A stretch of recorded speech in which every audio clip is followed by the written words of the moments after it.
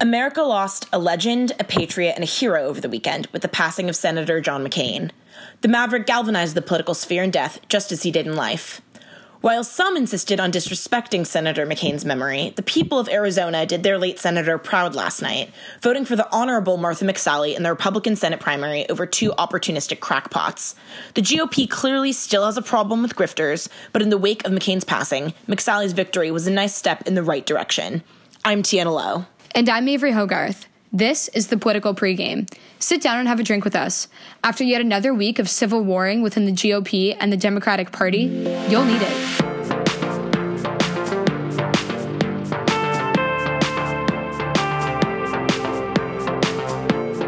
Hello, everyone, and welcome back to the podcast. Our apologies today for the poor audio quality. Tiana and I were actually just about to hit record, and our mic unfortunately broke, but we figured since we'd planned out a great podcast for today and with so much going on that we still wanted to get some content out there, so we promised by next podcast we will have probably new and improved mics and everything should be running smoothly. But that being said, we definitely do need a drink, if not now, more than ever.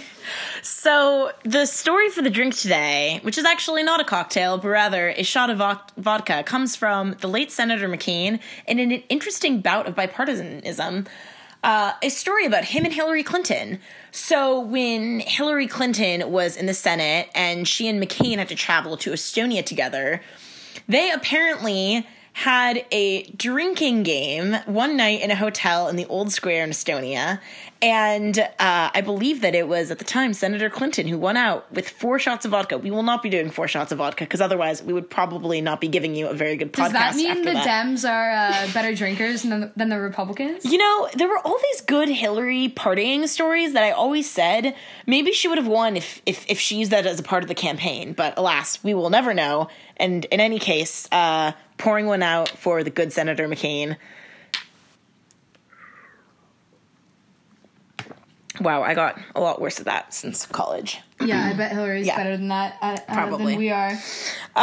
Anyway, Avery, what are we doing? So obviously today we need to talk about the late John McCain, and that will be the second half of our show. But the first half today we'll be talking about, of course, the massive primaries that happened last night. There were wins, I guess you could say, on both sides. Definitely some encouraging signs and some encouraging victories, both that can be viewed on the Democratic side and the Republican side. In Arizona, we saw the victory of the GOP establishment coming through rather than the alt-right nationalism that has been surfacing along with the far-left socialism. And we did see a victory on the far left as well in the governor's race in Florida. So, Tiana, how about you kick it off with, I guess, Arizona, Martha McSally, her victory there? So the Wall Street Journal, which I am usually a big fan of, and I guess that they had one social media intern today who put out a relatively poor tweet in which they said that Martha McSally beat the 2 more conservative candidates, Chemtrail Kelly Ward and Sheriff Joe Arpaio, who you might remember as the person that Trump pardoned. Arpaio was found to be engaging in extremely abusive and criminal practices when he was the sheriff of Maricopa County in Arizona. And probably shouldn't have even been pardoned for his behavior, Absolutely considering not.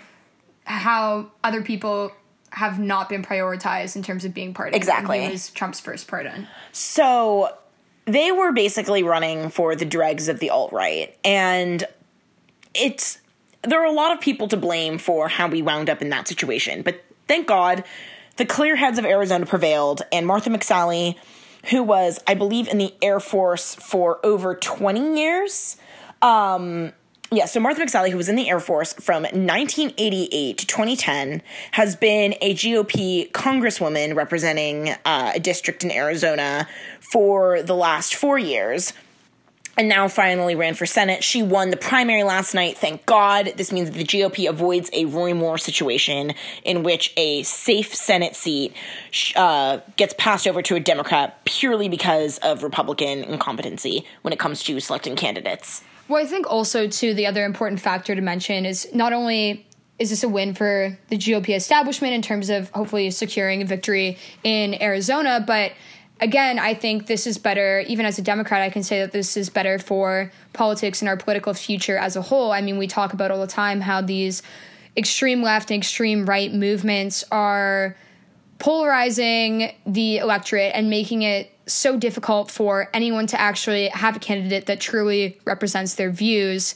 And it's forcing people to choose between the lesser of two evils. I think when you have more moderate candidates running in an increasingly polarized, with an increasingly polarized voter base, that can only be good for both sides, because at least if you're going to have to bite the bullet on someone, they don't compromise your values too much and your political beliefs too much. So the same can be said with the Democrats pushing moderate candidates, as well as the GOP pushing moderate candidates as well. However, in Florida, we did see an extremely unlikely come-from-behind victory from Andrew Gillum, who won the Democratic primary for governor in Florida. Beforehand, he was polling at fourth in the polls behind plenty of other Democrats until Bernie Sanders stepped in and endorsed him and sent out a big mailer to his email list about getting out to vote for Andrew Gillum. And we've seen a very leftist progressive victory in Florida. But again, everyone's touting this as a huge victory like Ocasio-Cortez. However, I think the difference here is that can a far left progressive candidate win in Florida, especially against a Trumper like DeSantis? I just think that this probably isn't the winning strategy. Yeah, and especially when you consider that, I mean, Florida went for Trump against all odds. Yeah. So you're dealing with a swing state that has been swinging right in the immediate past. So right now... not only right, but far right. Yeah, so... I mean, Florida's always been a really interesting state because you have this massive Latino population that also happens to be distinctly more Republican than the rest of the nation's Latino population because they're primarily Cuban immigrants. So obviously extreme anti-communists, appreciation for limited government. Well, also too with the religious factor that comes into play in Florida, especially with these quote-unquote minority groups, is a lot of them are single-issue voters on abortion. Yeah. So they are going with the candidate that is pro-life. And you saw a lot of Latinos in Florida in the past election hold their tongue, hold their nose, vote for Trump because of their thought that he would protect abortion. Yeah, no, and that's like a good point because, again, as we saw, not that Florida is Alabama, but I think that Doug Jones in the end was able to nab the victory because he was able... I mean, you can call it authentic or not, but he was able to position himself as a lot more tolerant towards pro-life Democrats than a lot of other Democrats who could have theoretically ran for that spot. And I don't think that you can beat, and mind you, DeSantis is not Roy Moore, obviously, but DeSantis came sort of out of nowhere. He rode the Trump train and a lot of good publicity into winning this governor's election, which as you might recall, Rick Scott is challenging Bill Nelson's seat in the Senate, and Rick Scott's actually running fairly competitively, all things considered. But it all comes down to the question of what does a blue wave look like? Does a blue wave look like this far left insurgency, or is it quietly being able to take over the right-wing crazies who don't know how to hold their tongues? Absolutely, but I also think what we're seeing and what is reality, what we're seeing throughout the media and what is being emphasized by the media and exaggerated is different from what the reality of the blue wave is looking like in America right now. I think if you're taking it just from strictly what you've been seeing come across your Twitter feeds or what you've been seeing on the front page of Politico, Washington Post, any political newspaper, I think if you were to ask anyone what the blue wave is, a lot of people are thinking that it's this leftist socialist movement headlined by Ocasio-Cortez and Bernie Sanders, when in reality, on the Democratic side, you're seeing small victories. I mean, we don't know if they'll actually determine an end result in actually winning seats in these elections, but you're seeing small victories, at least from the primary perspective, of Democrats getting, especially in California, I mean, getting their names in the race, making it through the runoff primaries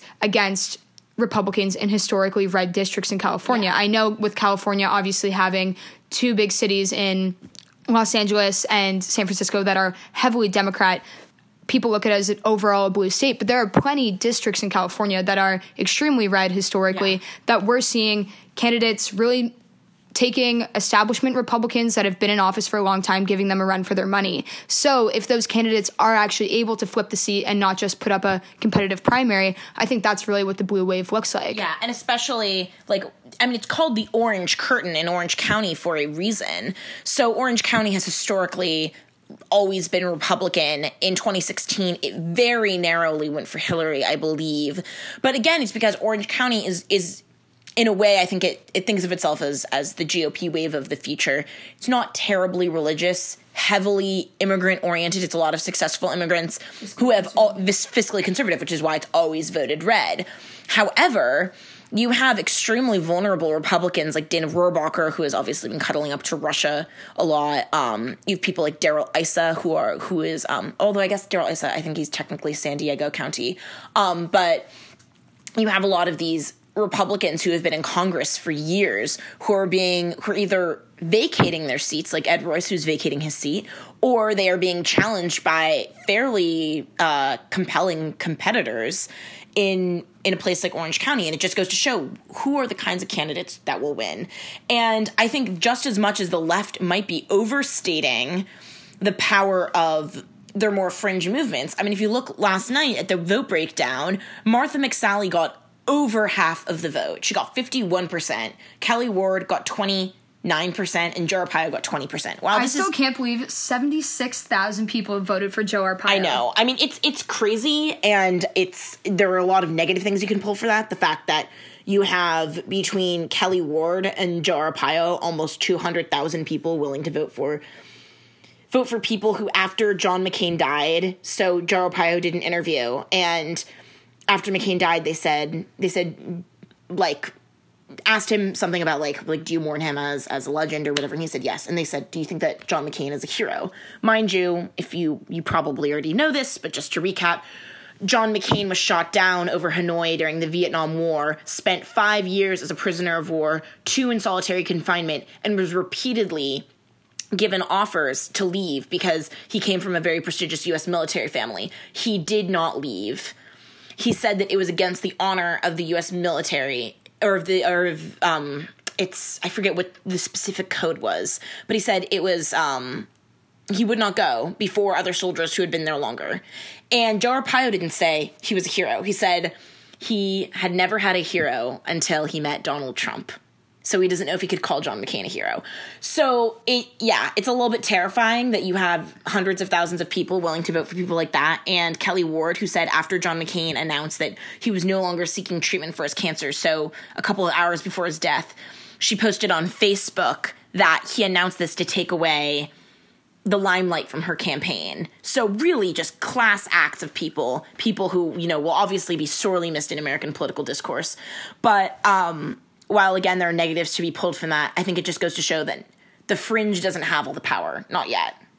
Yeah, absolutely. And I mean, even with the Bernie Sanders endorsed candidates that we've seen kind of sensationalized in the media, other than Ocasio-Cortez and now Andrew Gillum, and by the way, Bernie has been across the country throughout every major primary in every major state endorsing progressive candidates, and for the most part, all of those candidates have lost and have not been victorious and have not been successful. So although we're seeing that in the media, when you're actually looking at who's making it through the primary, and not only that, who's making it through the primary, who's polling competitively, who actually has a chance to flip these seats, it's not this far left-wing movement. It is these moderate Democrats. I mean, take even in California, District 25, which is a suburban area right north of Los Angeles, which is very historically Republican. Steve Knight is a GOP representative there right now, and they've, I think, voted Republican in the last 4 congressional elections, but they've been a toss-up district in terms of federal elections. They narrowly voted for Clinton over Trump in this previous election, but then before that, voted for Romney over Obama, and I believe McCain over Obama as well. And you're seeing Katie Hill, the Democratic challenger in this race, run a very moderate campaign. And by my estimation, I think she will win and she will flip this seat. She's running per pro-guns, but pro-choice, and has this kind of interesting rhetoric that's been developing. And I think you're seeing that in candidates, not only in conservative districts in California, but across the country. And I think time will tell in November if this blue wave really does happen, but we're definitely seeing meaningful traction. Yeah. And I mean, both these populist movements on the left and on the right have a dangerous strain of bend the kneeism that I think is sort of emerging. The difference being that for Republicans, it's a lot more virtue signaling in terms of tone than on policy. Like, you see this all the time, especially like when you had Tommy Lahren and Mike Cernovich, the Pizzagate mysticist, campaigning with Kelly Ward. And they insisted that this race was a referendum on support for President Trump. And they were saying, Martha McSally essentially doesn't bend the knee enough to President Trump, which is ridiculous considering that she served our country for over 2 decades. And I think that sort of, qualifies you enough. Whereas on the left, rather than bending the knee to cults of personality, which I think was more of an Obama-era thing, it's now sort of the single issue, do you stand by free college? Do you stand by Medicare for all? And I don't know which is more dangerous. I think that, obviously, if you have every single Democrat running bending to these insane policies that no one yet knows how to fund, obviously that's worse than something about tone. But I do think that the tone of total and complete sycophancy, that could corrode the right if we are not careful. And it's why I received a lot of flack over the weekend for writing a piece for The Spectator in which I was critical of Candace Owens, the Turning Point USA communications director that I know we've talked about on the show before. And if you've listened to the show, nothing in the piece was that different than what I've previously said, except for when she was harassing the family of Molly Tibbetts, the girl who was killed in Iowa earlier this month. So I know that I was receiving a lot of flack for that. People saying, why are you trying to silence members of the movement? I wasn't trying to silence anyone. However, if we are the side that believes in that capitalism is the great determiner of American society and that we vote with our dollars and that we vote with our attention on social media, just maybe we elevate voices that aren't so shamelessly opportunistic and aren't so eager to please the cult of personality. And I'm interested in seeing how these sort of two litmus tests, attitudinal on the right and extreme left-wing policies on the Democratic side, pan out when it comes to 2018. Because I think that either one has to be vindicated, because there either will be a blue wave or there won't be. If there is a blue wave, I think it goes to show that Republicans cannot run on worshiping the cult, And if the blue wave doesn't happen, I think it goes to show that these buzzwords, free college, are just not sustainable in terms of winning over the hearts and minds of middle America.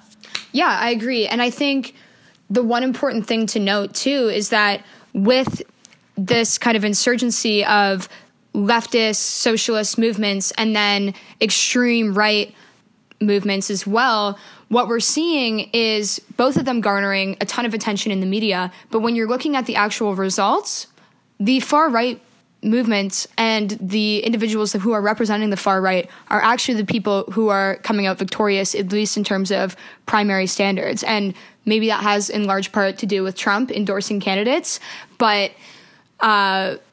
we see Bernie Sanders not having much effect, but you do see characters that Trump has endorsed, just like in the Florida governor's race, making it through these primaries. And so if you're looking at it versus far left, far right movements, who's winning? I would say the far right's winning, definitely, in terms of actually being able to get votes and gain traction. However, if that's a strategy that can win over enough of an electoral base to actually gain seats, we're yet to see, other than obviously Trump himself. I mean, at the very least, I will say it's been pleasing to me to see how many people on the right that I admire and respect have been adamant and vocal about pushing back against the fringe. There is no reason that we should have people who promulgate absolutely delusional conspiracy theories, that we should elevate them as voices worth listening to. Yes, there are lots of people who are popular, but this is not a popularity contest, especially when it comes to political ideology, ethics, morals. These are not things that should be based on winning. It comes down to the fundamental question of, why is America great? Are we great because we win, or are we great because we were founded on the greatest principles known to mankind? I happen to think it's the latter, and I think that the people on the right who will win in the long run are those who believe that it is the latter. And yes, we can talk all about the horse racing of it, but again, I think that a lot will be determined in 2018 or during the midterms. Because if Democrats obtain subpoena power, yeah, maybe a couple members of a fringe right that I disdain got a couple contributorship deals with Fox News. But Democrats can make Trump's life hell. I mean, there's the Axios report that was circulating over the weekend that showed all of the things that Democrats fully intend on subpoenaing Trump for. I mean, if you think like the Stormy Daniels probe and everything looks bad now, Democrats can make Trump's life hell. I mean, it's not even in their best interest if they do win a majority in Congress for them to try and impeach Trump if they can just use every skeleton in the closet to bludgeon other congressional Republicans with. I mean, 2020 could become a bloodbath. But again, that's not going to happen if the left hinges onto virtue signaling and focuses more on slamming Fox News and asking why Ainsley Earhart gets interviews with Trump as opposed to Anderson Cooper, rather than seeking out, I don't know, the sort of opportunity that they could have if they play their cards right. Yeah, well, I think a big issue facing the left, and also a part where the GOP establishment and those within the GOP and those who are members of the right are able to be victorious in distancing themselves from the fringe right movements of their party in a way that Democrats are not, is that it's difficult for Democrats to blatantly denounce Medicare for all or blatantly denounce free college education, because in terms of political correctness, it's not necessarily politically correct. It may be a lofty, crazy idea, but it's harder to shut those ideas down and get those people and separate yourselves from those individuals than it is for members of the GOP establishment to say, hey, I'm not cool with family separation and these kind of intolerant immigration policies that are not compassionate. I'm not okay with blatant racism and things like that. So it's easier for the GOP to distance themselves and claim the moral high ground against the fringe movements within their own party. And I think that will serve to GOP candidates' benefits because they are able to disassociate themselves with that. But I think what Democrats are struggling with is they are getting associated with the loud voices on the fringe left of their party, and it's become difficult for them to distance themselves from that. Yeah, and I mean, the thing about moments like these is that you can't be popular with everyone. You will always get criticized for denouncing people that are gaining traction. Always. I mean, I experienced that this weekend. But, I mean, that's why political opportunism just doesn't have long legs. Because eventually, some faction will win, and it won't be the faction that's tried to blanket appease everyone, you know? And I think no one demonstrated that better than not just to immediately foray into something that I think Avery and I are both very eager to talk about, but that is the legacy of John McCain. But I think someone like McCain, I mean, his life was a demonstration of what it was like to stand up for something. And I'm saying that as someone who didn't even agree. I didn't agree with McCain-Feingold. I didn't agree with his vote on the skinny repeal last summer in the Senate. But he still was an American hero who stood for something. Avery, I'm interested in the Democrat perspective of McCain and his legacy and his passing.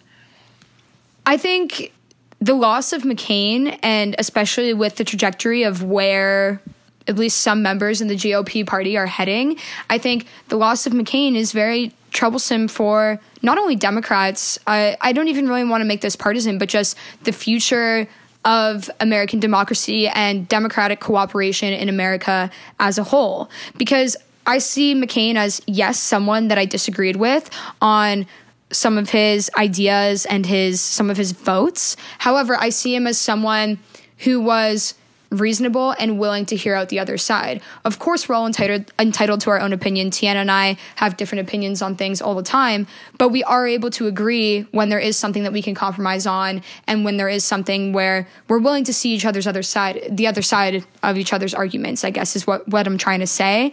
And I think we are seeing less and less members on either side of the aisle willing to do that. And so for that, McCain's loss is troublesome, and he did set an amazing example in that regard. I actually read a great piece, I think it was in the National Review actually, that showed, I guess, the dichotomy between McCain's patriotism and Trump's nationalism, and showed the difference in those styles of leadership and politics. And what we're seeing in America, I think, is nationalism that is trying to fall under the guise of patriotism, but which is actually very troublesome for America as a whole, rather than patriotism, wanting what's best for your country, wanting what's best for your fellow Americans, and staying true to the virtues and the values that are the fundamental makeup of this country. And so I think McCain was a great example of patriotism, wanting what's best for the country. Although politicians can disagree on that, it's all in good faith. However, I don't see a nationalistic movement to be in good faith. It's in the best interests of certain members of society. And what McCain understood, perhaps better than any recent politician I can think of in their capacity to articulate this message, McCain understood that patriotism is not blind. Patriotism is not about what the president says or what a party leader says, but about upholding the ideals in which the United States was founded. So from his final farewell letter that was delivered after his passing, this is an excerpt that I think really sums up this political moment, but at the same time could be said in 200 years from now and would be just as pertinent. In it, McCain says, "We weaken our greatness when we confuse our patriotism with tribal rivalries that have sown resentment and hatred and violence in all the corners of the globe. We weaken it when we hide behind walls rather than tear them down, when we doubt the power of our ideals rather than trust them to be the great force for change they always have been." And I highlight this portion in particular, not because, oh, wall, Trump, ha ha ha. No, it's so much more than that. It's about the fact that if you think about what was this country founded on, religious liberty, individual liberty, justice for all, equality of opportunity, due process, the idea that anyone should be allowed to come here, work hard, not be given anything, but earn the American dream. These are ideals that have always led in the right direction. And have we always lived up to these ideals? Absolutely not. We had slavery for a century. But the fact remains that we've always aimed for these ideals. And even when we haven't gotten it right, we've understood that there was no original sin so great that we cannot improve upon ourselves. And so it's been particularly heartening for me to see. I know that a lot of Republicans are very upset because people who slandered McCain during the 2008 election are now changing their tone. Yes, I believe that it's hypocritical, and maybe if I weren't so emotional about McCain's death, maybe I'd find more capacity to be upset about it. But right now, I'm just appreciative that we can all take a moment to acknowledge that someone who voluntarily let himself stay in a war camp, that we can all respect the fact that that's an American hero. And it's been disturbing to see the amount of people on the fringe left, you know, the ones who think like any sort of act of American aggression is evil and that like America is an evil country. See those people, that's predictable. Those people were always going to hate McCain. I've known that forever. It has been disturbing for me to see on the right people saying, oh, dying doesn't make you a saint. No, dying doesn't make you a saint. And you can criticize McCain's legacy in the Senate all you want. I don't think there's anything wrong with that. I think there's a time and a place, and I don't think that this is that time. But fair, you do you. When Representative John Lewis passes, I disagree with almost all of his politics. He's a fairly left-wing Democrat, and there's not much I agree on him with when it comes to politics. That doesn't change the fact that he was a civil rights hero. And I will not use his passing to criticize his politics or to call him not a great American patriot. I think that it's so sad to see how some corners of the right have fallen. And I mean, just the whole dying doesn't make you a saint. Yeah, we know that. But there was some controversy that I don't even want to talk too much about Trump in this segment, just because I want to think about the Republican Party as it should be, not as it is. But there was some drama with Trump not issuing any statement acknowledging the fact that McCain was a great American hero, and not issuing the order for the flag to stay at half-staff at the White House. That was later reversed. He finally followed through on it after a lot of public backlash. But in response, a lot of members of the hardcore blind MAGA right, I'm not even going to name them, they were saying, oh, but, you know, McCain was so critical of Trump. Could you expect him to honor his death? Yes. Yes. Because how about, all right, it'll be a different story if another person, let's say, all right, I don't even want to speak about the hypothetical death of senators, but let's say there's a senator who passed who was very critical of Trump.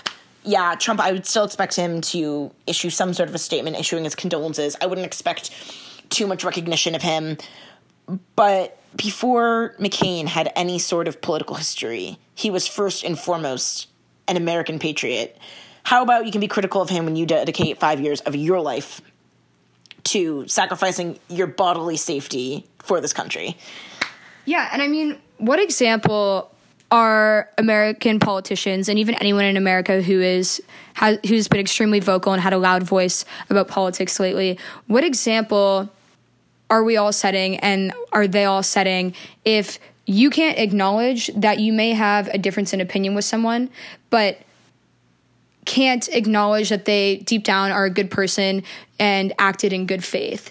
And that is what's so troublesome about the time that we're living in right now.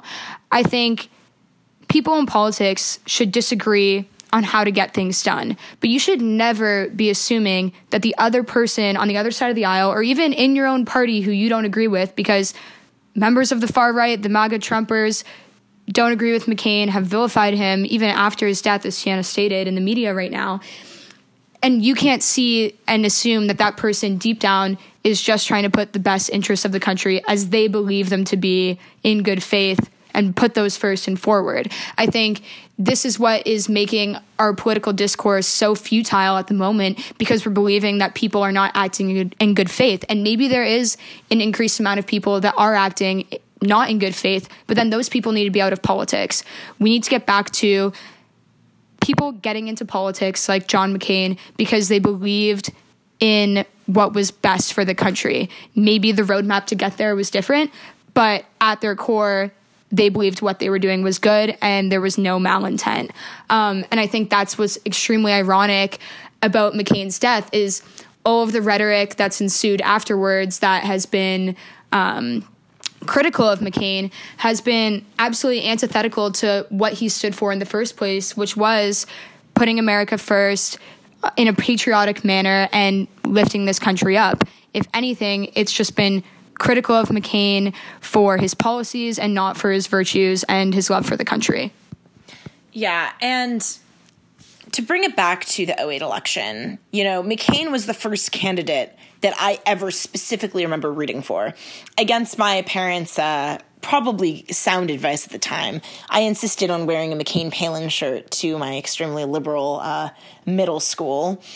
And I remember getting glared at by a few of my teachers, and one of them actually dress coded me. So, and she was like, she was like, you have to go change into your gym clothes. And I'm like, you know, this is just like a t-shirt. Like, she can't like make me change the t-shirt. So I changed out of my Ralph Lauren mini skirt that 12-year-old me thought was so cool. And I threw on my oversized gym shorts and walked around with this enormous McCain-Palin t-shirt all day in ballet flats. And I was just getting the weirdest looks. And it strikes me that that was a more civil time in politics.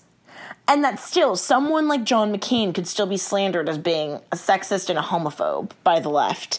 And again, I could choose to be angry about that, and I hope that like the left can learn that the euphemism treadmill will eventually run out, and then when you wind up with Trump, you sort of ran out of words to say about him because you used them all on John McCain and Mitt Romney, you know? But if we had that era of politics, I think we can have them again. I think I remain hopeful that the legacy of McCain can teach some people something, you know? And I know that a lot of people on the right are upset about the flip-flopping on John McCain's legacy. And I think that that's fair, and I think that's valid. But I at least will try and derive a bit of hope from it, that maybe the sane center right, and the sane center left have learned something from this. Maybe the left will tone down the rhetoric the next time there's a Republican they dislike. I don't think that this is going to be true for most of the left or all of it, but I think that for some, they'll think, oh, maybe I'm not going to go ahead and call Martha McSally the biggest bigot ever because she doesn't believe in free college, you know? But if anything, just the fact that there was still I would say, overwhelming public outcry of support and of condolences for the McCain family at this time, that gives me hope. And maybe it's just because at this point I'm so cynical about politics, I'll cling on to anything that I'm given, but it really does give me hope. I think a great example to look at when understanding where we were in politics in terms of political rhetoric and respecting who you're debating against, respecting those people in politics that maybe don't agree with your views compared to where we are now, is the clip that is, I guess, somewhat famous. It's definitely been circulating around the internet lately, especially with McCain's passing, and we can actually roll the clip during this after if you haven't heard it yet. But it's when McCain was at a political event and someone from the audience asked him a question and said that they don't trust Obama, and then began to call Obama an Arab because Obama was a, quote, Arab.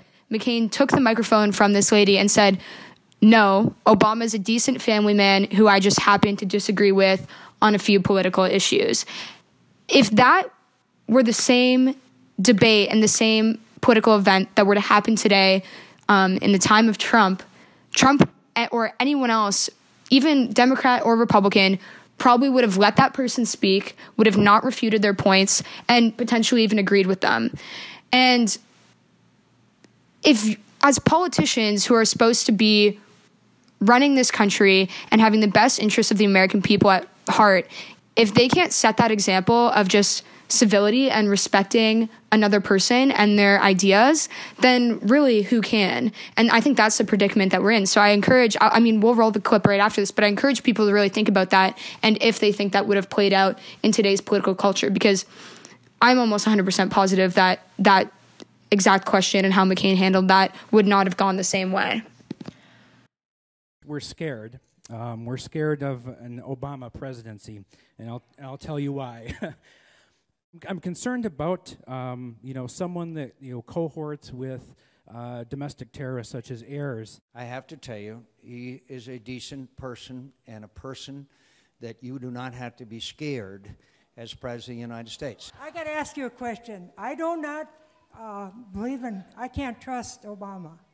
I have read about him, and he's an Arab. He is not. No?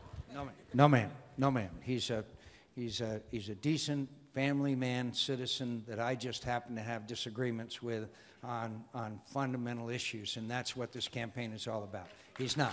Thank you.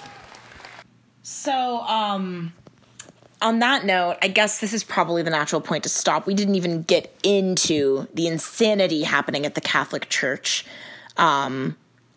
It's honestly, I can't deal with any more sadness in this episode. So let's leave it at that. I think that, I don't think that we've seen the last of what will reverberate with McCain's passing. Doug Ducey, it is constitutionally up to Doug Ducey to replace McCain at least through the year 2020. If McCain had either resigned or passed before May 30th, his seat would have been open on the ballot. But for right now, Doug Ducey, who I think is an excellent governor, is responsible for replacing a seat. So we can look forward to finding out who will be McCain's replacement. For the GOP, I think this is a very good thing because I trust Doug Ducey's judgment. And with us having narrowly avoided, not narrowly, but for us having actually, had almost 50% of the electorate vote for Kelly Ward and Joe Arpaio, probably good that Arizona doesn't have 2 red Senate seats in jeopardy at this moment. So on that note, we will leave you. Yep, and as always, you can follow us on Twitter at Tiana the First, at Avery Hogarth, SoundCloud and iTunes, whatever you prefer. Leave us a review or get to us on our website at thepoliticalpregame.com. Thank you.